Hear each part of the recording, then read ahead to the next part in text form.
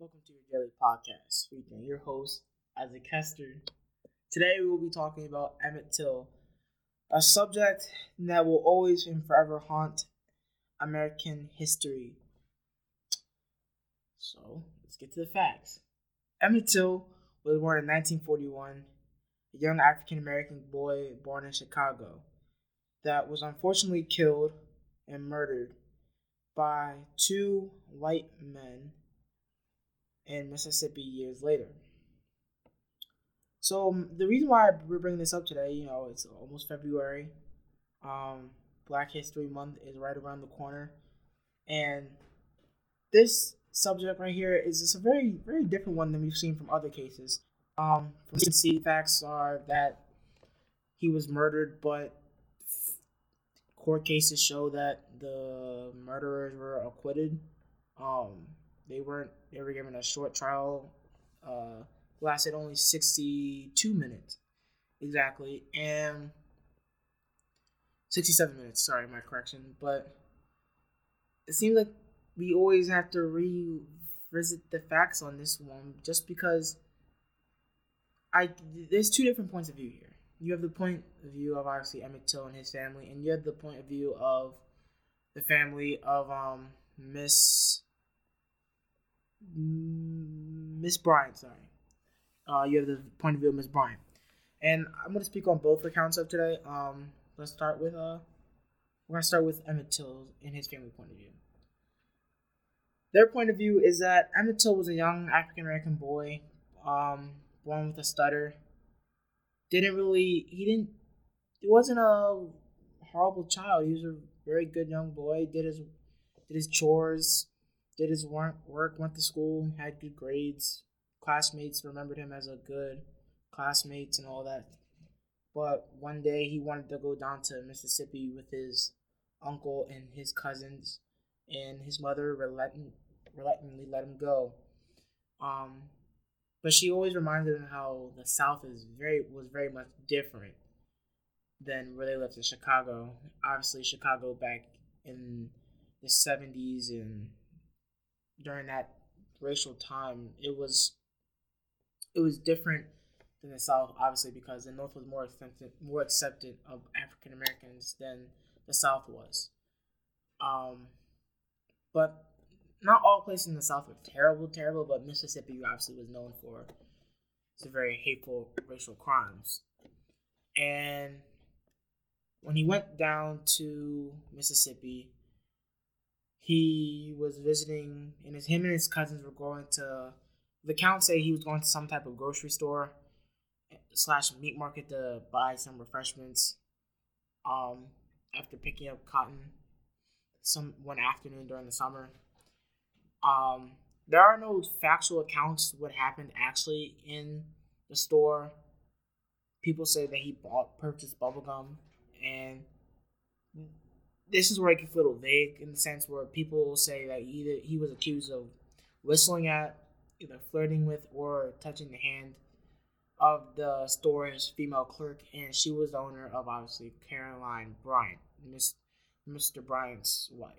And later that day, now this is coming from Carolyn's point of view. Carolyn went home and told her husband that she was physically and slash emotionally assaulted by this young African American boy who had, I guess she had said, stepped out of line by touching slash whistling or flirting at her. And Roy Bryant, Caroline's husband, was very much offended of this, and he thought the right of action was for this boy to kidnap him and to hurt him and to make him suffer and obviously kill him for what he had did to his wife.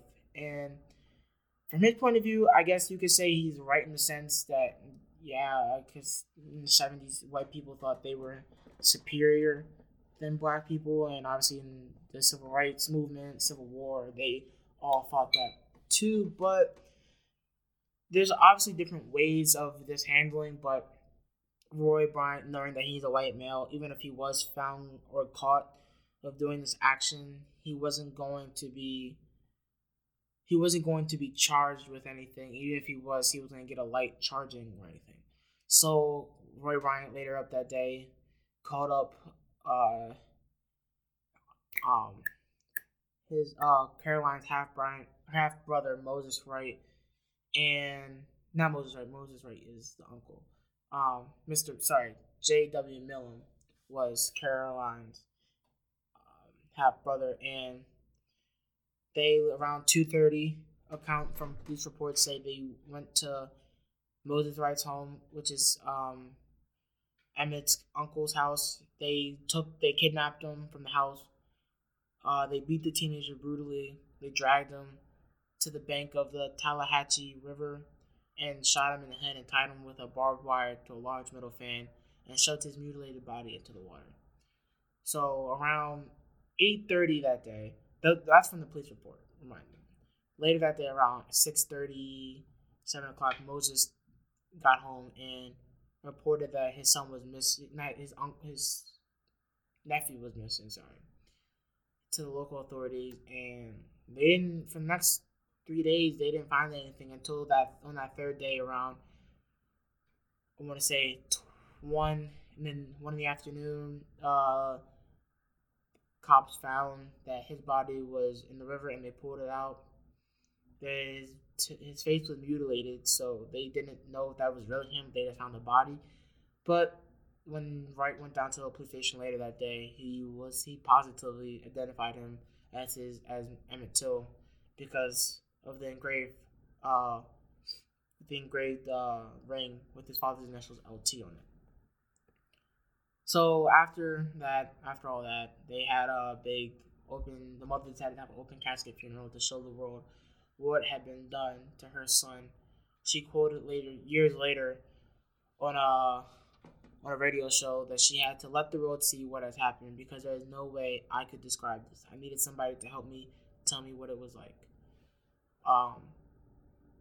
Now, from 2020, Till's casket is now on display at the Smithsonian National Museum of African American History and Culture in Washington, D.C. to be seen. Actually, not the body, but the casket is. So the trial was a very weird, awkward trial in the sense that the jurors knew that they had to listen to what the family had to say, but they knew that they weren't going to be charged with anything or if they were, it was going to be something like a fine or a small, because they were white supremacists back in the 70s, 60s, and 50s. That didn't happen. And remind you, this incident happened in the 50s, the late 50s. So, but I'm just saying, like the 70s, 60s, 70s, 60s, 50s, the whole 1900s, basically, up until you get to at least the 90s, that Black people were being treated a lot differently than their peers. So the case was that they went to court on September 19th, 1955, and Blacks weren't allowed to be serving jury duty, and neither were women. So it was just before an all-white, all-male jury, which obviously favors Bryant and Millam because they know these other white people don't want to see them get in jail for what they did. So it only took 67 minutes for the deliberations. There was overwhelming evidence that they were so guilty, and there were outside cries outside of Mississippi that they needed to go to jail and for life, most likely.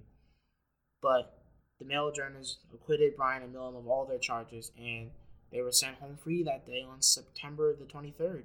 Only, what is that, 4 days? Like, that's terrible.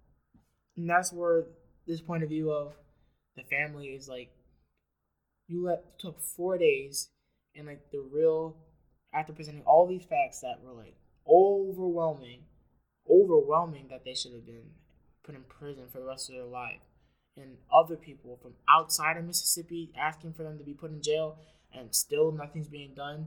Like, this is what you see today in 2019 and 2018, and actually now we just entered 2020, so nothing's really happened, but where you see all these overwhelming facts that like these police officers, like in these police brutality cases where it's a white police officer versus a black black person being either killed, shot, hurt, damaged, or like all this overwhelming evidence, and that you still all they do is what, lose their job? Like no, like, or in some cases they don't even lose their job, they just lose pay for a week or so.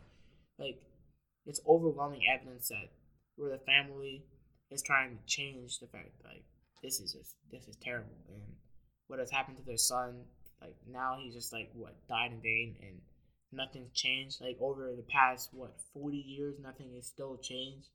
Everything's still in favor for the white majority. So it's terrible. But there was an interview done later, where the family tried to visit Caroline Bryant in her house, and obviously she refused to interview, didn't want to be interviewed, and the husband, Roy, didn't want to be interviewed. They told people to get off their property and all that stuff. But it's a hard case because there's really no support for what the Bryants did. Whether to be honest with you, Caroline probably didn't. She probably had nothing done to her. If he whistled at her, like, who cares?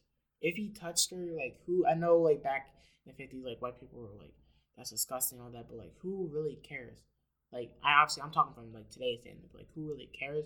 But like, you had to go kill him, just because obviously it's vague. We don't know if he whistled, kissed, or not kissed, whistled, touched, or flirted at, but like, you had to kill a 15-year-old boy for doing that had done nothing wrong, that had no previous history, which I just find terrible.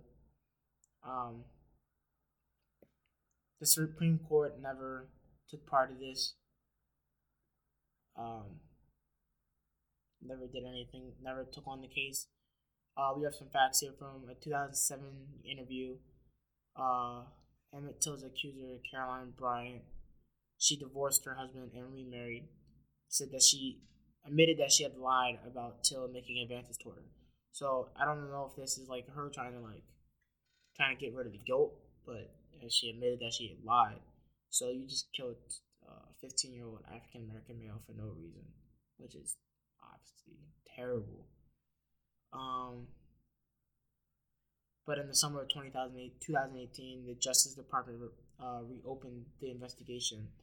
They're trying to find new discovery of new information.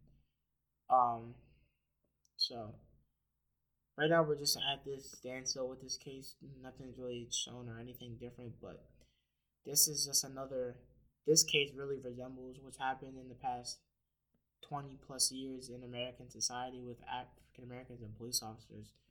The sense of just being shot and killed for no apparent reason, and then when we try to take them to court for the injustice that they've done, nothing's done with it. And they always have this.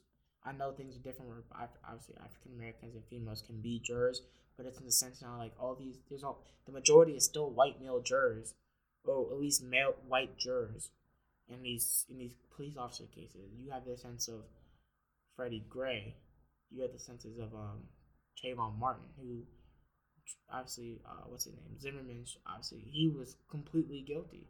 You have all these overwhelming evidence and still nothing has been done about it, which is terrible.